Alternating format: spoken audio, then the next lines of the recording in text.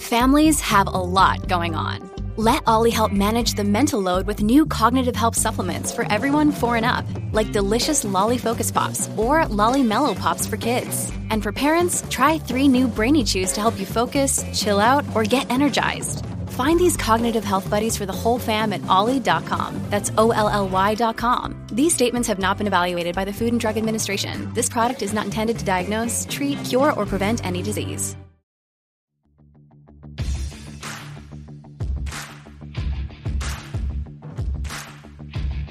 Hey, I'm Ryan Mallory, and this is my Swing Trading the Stock Market podcast.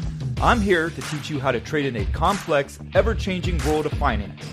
Learn what it means to trade profitably and consistently, managing risk, avoiding the pitfalls of trading, and most importantly, to let those winners run wild. You can succeed at the stock market, and I'm ready to show you how.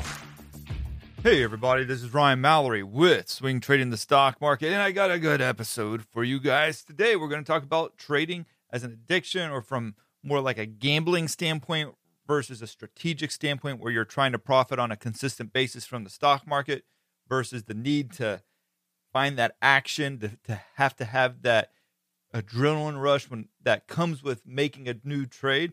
We're going to talk about all of that today, and the name that I'm giving this person is going to be The Gambler. If you remember the Kenny Rogers song from, I don't know if it was the 70s or 80s, but Kenny Rogers sang a song called The Gambler. So we're going to call this guy The Gambler. He writes, "Hey Ryan, I am so grateful for your podcast. It came to me at a perfect time in my trading career, and it really did help make me thousands of dollars. Short story, I'm a farmer and I was forced to learn the market at a young age to better my profits. Better your marketing skills, the better your profits I can make, even if I'm a marginal farmer." And he put a little smiley face emoji there at the end. Any case, on to my question. Should I step away from trading if I find myself addicted to the trade or feel as though I am gambling?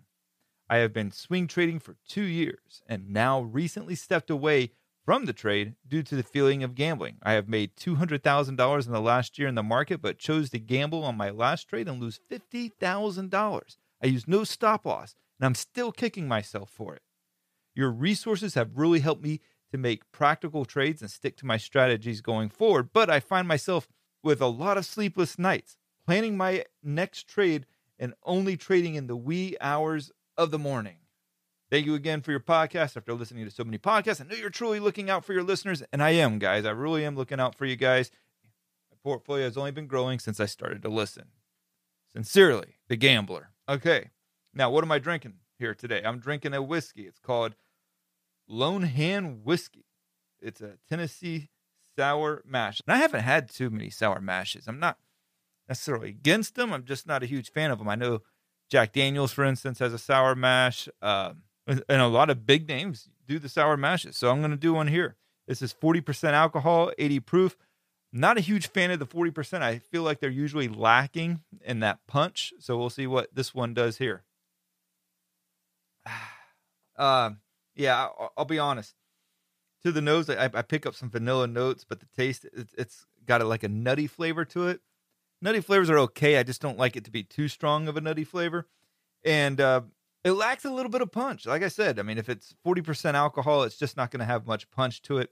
Has a little bit of a bland taste. The finish is like, it's like a baby that's been on formula or been breastfed, and then all of a sudden it goes to getting that Gerber vegetable like mush, and that reaction that they have after they try it, where they're like their whole face sort of scrunches up. That's the kind of face that I have when I experience the finish. The nose isn't bad. I can live with the lack of punch and the nuttiness. Is it an everyday sipper? Definitely not. I wouldn't want to drink this every night. I think I'd probably just give up whiskey altogether. But is it the worst thing? Like if somebody hands it to me at a restaurant and says, "Hey, it's on the house." No, I'm not going to turn away. I'll drink it. So, I mean, I think it's a solid 5.1. I just can't see myself. I struggled to even give it a higher one than that, really. I mean, I can't give it higher than a 5.1. I think I'm almost being generous with it there. Wouldn't go out of my way for it. Definitely wouldn't buy a bottle. If you're interested, I would just stick with a little sample bottle like what I did there. So back to the gambler and his email. So most people really, they got into the trading, I would say at least among retail traders. So many of y'all got into it after the COVID. Now, not everybody got into it for the same reason, but there's a lot of people who got into it because sports were shut down. There was no more sports. NBA canceled, tennis canceled, the Olympics were postponed, along with a myriad of other sports. And so there was no gambling going on. So what did people do? They started going to the stock market. They needed the action. They needed that feel of adrenaline. The stock market's always going to stay open unless something's affecting it directly that's keeping it from happening, like 9/11 or when Hurricane Sandy hit New York. It caused, the market to be shut down for a day or two. But overall, the market continues. And so a lot of people started going into the stock market. They knew about the companies because they buy their products or they use their services, but that was about all they did. So they started getting into it, and it got glamorized by people like Dave Portnoy at Barstool Sports and he was very open about it. He's like, look, there's no sports action going on anymore. I'm going to get a green hammer and I'm going to start, doing like some voodoo magic and hoping that the stock market will go my way. And he did. And he brought in a lot of people with him as well. So it attracted a lot of new people just from that perspective. And then that was really the talk. That's what a lot of people did. People were staying home. They didn't have anything else to do. What did you do? You do the stock market. I know that because my podcast went through the roof, and that's how a lot of people found this podcast was during the COVID crisis. So people weren't working. There's no sports. Nobody really cares about watching the soaps. So what do? You're just at home. The gyms are closed. You're going to trade stocks. And that's what a lot of people did. It was a fascinating time to see how many people were actually that involved in the stock market. But people were buying stocks, not so much from a strategic standpoint, but because they were reading message boards or they were just going off of hype, whether it was Dogecoin or Bitcoin or whether it was Penn Gambling or just any stock, AMC, GameStop. People were following the crowd. They were following the hype. There's like, oh man, everybody's into this. I'm going to get into that. Are they getting into it for strategy or for reason? No, they're not. They're not thinking about stop losses. I can't tell you. I mean, you guys hear the emails that I get all the time. I started trading. I've never used stop losses until I started listening to your podcast. I didn't know how to manage the risk until I started listening to your podcast. And so a lot of these people that started, they've been wiped out because they didn't use the stop losses. You hear about all these rags to riches stories, but there's more stories out there of people blowing their capital and losing it all. So the whole point of this podcast is to talk about stock trading. And when it crosses that line from just strategic trading to flat out a gambling addiction. And there's been a lot of people that get into gambling addictions, and you can get into it with a stock market. Like anything that you put your money towards, there's a gamble towards, or anything that's very important to you is a gamble. A lot of people might have a difference of opinion with me on this, but I think if you go out and you buy yourself a home, that is a gamble. If you buy a stock, that's a gamble. Why is buying a house a gamble? What if it's your dream home? What if you have a really good low interest rate? Well, you're buying it with the expectation that it's going to increase in value in the years to come, that it's going to be worth more than what you paid for it, and that it won't go down in value. But is there a potential for it to go down in value? Absolutely. We saw that in 2008, 2009, when you had the big housing collapse and the subprime mortgage crisis. Yeah, these things can collapse and they can go down in value, and it's a gamble. Some people don't realize that they're getting into a gamble, but if you're going off and just buying houses and flipping them and doing all this other stuff, and not saying that flipping a house is wrong or it's bad, but if you're doing it out of the need for the action and not whether or not it's a good house to flip, then yeah, there is maybe a gambling addiction there. So it's not about rolling the dice at a Las Vegas table. That can only be a gambling addiction. Trading can be an addiction. Anything that you put your money towards can be an addiction. Betting on sports teams can be a gambling addiction. I don't bet on sports teams. I feel like when I start betting on sports teams, the team that I like is usually going to lose. It's a surefire way for the teams that I love to lose is if I start betting on them. So I don't do it. And it comes down to you have to count the cost of what you're doing. The reason why you don't see me chasing after a lot of the meme stocks is because the cost is far greater than the potential profits, in my opinion. I grew up in a Christian home, and so there's a lot of verses that I've learned growing up that actually are very applicable to what I'm talking about. For one, you take Luke chapter 14, where Jesus was saying, "For which of you desire to build a tower does not first sit down and count the cost, whether or not he has enough to complete it? Otherwise, when he has laid a foundation, is not able to finish. All who see it begin to mock him, saying, the man began to build and was not able to finish." or what king going to encounter another king in war will not sit down and deliberate whether he is able with 10,000 to meet him who comes against him with 20,000? And if not, while the other is a great way off, sends a delegation and asks for terms of peace. Why do I bring up those verses? Because it's the same thing with trading, is that when you sit down and you plan out your trade, you need to be counting the cost. Can you get into penny stocks and make a lot of money? Yeah, but did you count the cost first?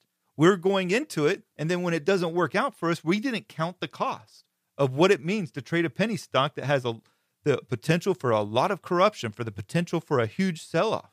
I don't get into $5 biotech plays because the cost of being wrong on one of those can be exponentially painful for my capital.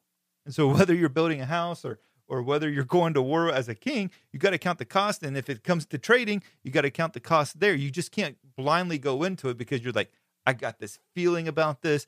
It's like saying, I got this feeling about this horse in this race. You've got to sit down and you got to count the cost. What is your stop loss going to be if this does not work out for you? The reward is great, but the reward only comes trade after trade after trade when you're managing the losses on loss after loss after loss, because the losses will come. You will have losses. I took a stop loss today on Autodesk.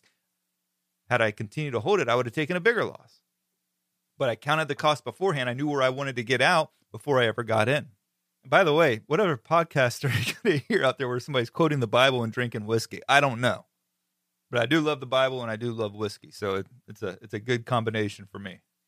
And also something that you'll love is swingtradingthestockmarket.com. If you go to that website where you can get all of my stock market research that I do each and every day, that's going to include my daily trade setup list of stocks that I'm watching for potential trades, as well as the most interesting charts that I come across each and every day, weekly watch lists, weekly updates on all the FANG stocks, plus Tesla and the S&P 500, NASDAQ 100, and the Russell 2000. So check that out at swingtradingthestockmarket.com.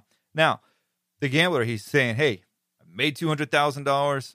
I've lost $50,000. I'm still kicking myself. I'm finding myself with lots of sleepless nights and trying to plan out my trade only to trade in the wee hours in the early morning. I'm not sure what the whole wee hours of the early morning is, if he's trading in the futures markets or if he's trading in other overseas accounts or probably crypto, because crypto trades 24/7. So it's a good chance it's crypto here. But if you're not able to fall asleep at night, it's probably going to be a couple of reasons. It's one, you're addicted to trading, or you're trading too big. I don't lose sleep at night when I'm trading because I know that what I've done and how I've planned out my trades accounts for my risk tolerance and what I'm capable of handling when it comes to trading in the stock market, my position sizes, my stop losses, how I feel about the market versus how much long exposure that I should have right now. And all those things go into being able to lay your head down at night.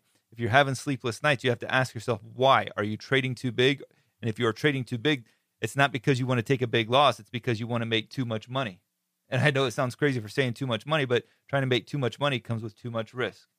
And so if you're trading with too big of a position because you want to make too much money, if you're wrong, you're going to lose too much money. Otherwise, why would you not be able to fall asleep? Now, should you step away? It depends. I mean, if you can't get it under control, yeah, you should definitely step away. I'm no psychologist. I'm not a psychiatrist. This isn't, medical advice or whatever. But I feel like that if you can't control the trading, you should step away until you can better accurately plan how you're going to trade in the future. It doesn't mean you should abandon it completely. And just because there might be times where you do feel like you're gambling doesn't mean that makes you a bad trader. Look, people revenge trade, right? And when you're revenge trading, you're not doing it out of strategy or any logical reason. You're doing it out of emotion in the feel that you have to get that money back. So you're willing to gamble again on that stock in hopes that you can feel better about the trade that you just lost on by being able to make it up on the next trade in the same stock. It doesn't matter if there's a better trade setup out there. It's not the stock that you just lost at. So you start to make these bad gambles when there was better opportunities out there. Yes, that's going to happen from time to time with a lot of traders. It doesn't really happen for me. Usually when I lose on a trade, I don't want to even see it again for a while. It doesn't mean I will never trade it again. I'm just usually a little bit more careful about it because I do recognize that there's a natural human tendency to want to revenge trade. And here's the other thing too, is when trading becomes an addiction, the need to trade will drive your decisions. You need to trade, so you're going to justify a trade out there. In the month of August, I think I made 4 trades, and I think for almost all of it, I had only made 1 trade until the very end. The reason why I didn't trade more wasn't because I needed to, is because I couldn't find a reason to justify trading more in a market that wasn't very accommodating to long traders or short traders. So I didn't trade much at all because I don't have that need to trade. And when that need does come about, I'm usually going to step away from the market for that day at least until I can get that urge under control. And so if you're finding that need to trade, that you have to find that next great play or that next big trade. If you made $200,000 and you lost $50,000, don't say that you made $200,000 because you didn't. You might have made it at one point on a specific trade, but now you're sitting at $150,000, and that's where you're at now. So now your place moving forward is at 150, trying to build upon that 150, not trying to get back the 50 that you lost from a previous trade and get back up to 200. You'll get back to 200 by managing the risk and making good, solid trading decisions. But if your focal point is to being, hey, I lost 50, I should be back up to 200, I'm going to keep trading, aggressively until I can get back up there. Or, I mean, that's just, it's a bogus way, and it's probably going to end up in you losing even more money because you aren't managing the risk like you should. You don't want trading to become an addiction because then you're not trading with a strategy. Addictions don't equal strategies. And if you're finding yourself trading outside of your risk parameters, outside of your strategy, and outside of the position sizes that you want to take into each trade, then that's probably a good sign it's becoming too much of an addiction. And so you might want to pull back some and take a step back and rethink things. All right, guys, that's going to do it for this episode. If you enjoyed it, make sure to subscribe and leave a 5-star review. I always say that, but I really need those, man. Those really help me out quite a bit. And make sure to keep sending me your questions, Ryan@SharePlanner.com. Those things continue to help me provide you guys with great content going forward because your situations are so unique. I love to hear about them. Keep sending them my way. Thank you, guys, and God bless. Thanks for listening to my podcast, Swing Trading the Stock Market. I'd like to encourage you to join me in the SharePlanner Trading Block, where I navigate the stock market each day with traders from around the world. With your membership, you will get a 7-day trial and access to my trading room, including alerts via text, email, and WhatsApp. So go ahead, sign up by going to shareplanner.com/trading block. That's www.shareplanner.com/trading block. And follow me on SharePlanner's Twitter, Instagram, and Facebook, where I provide unique market and trading information every day. If you have any questions, please feel free to email me at ryan@shareplanner.com. All the best to you, and I look forward to trading with you soon.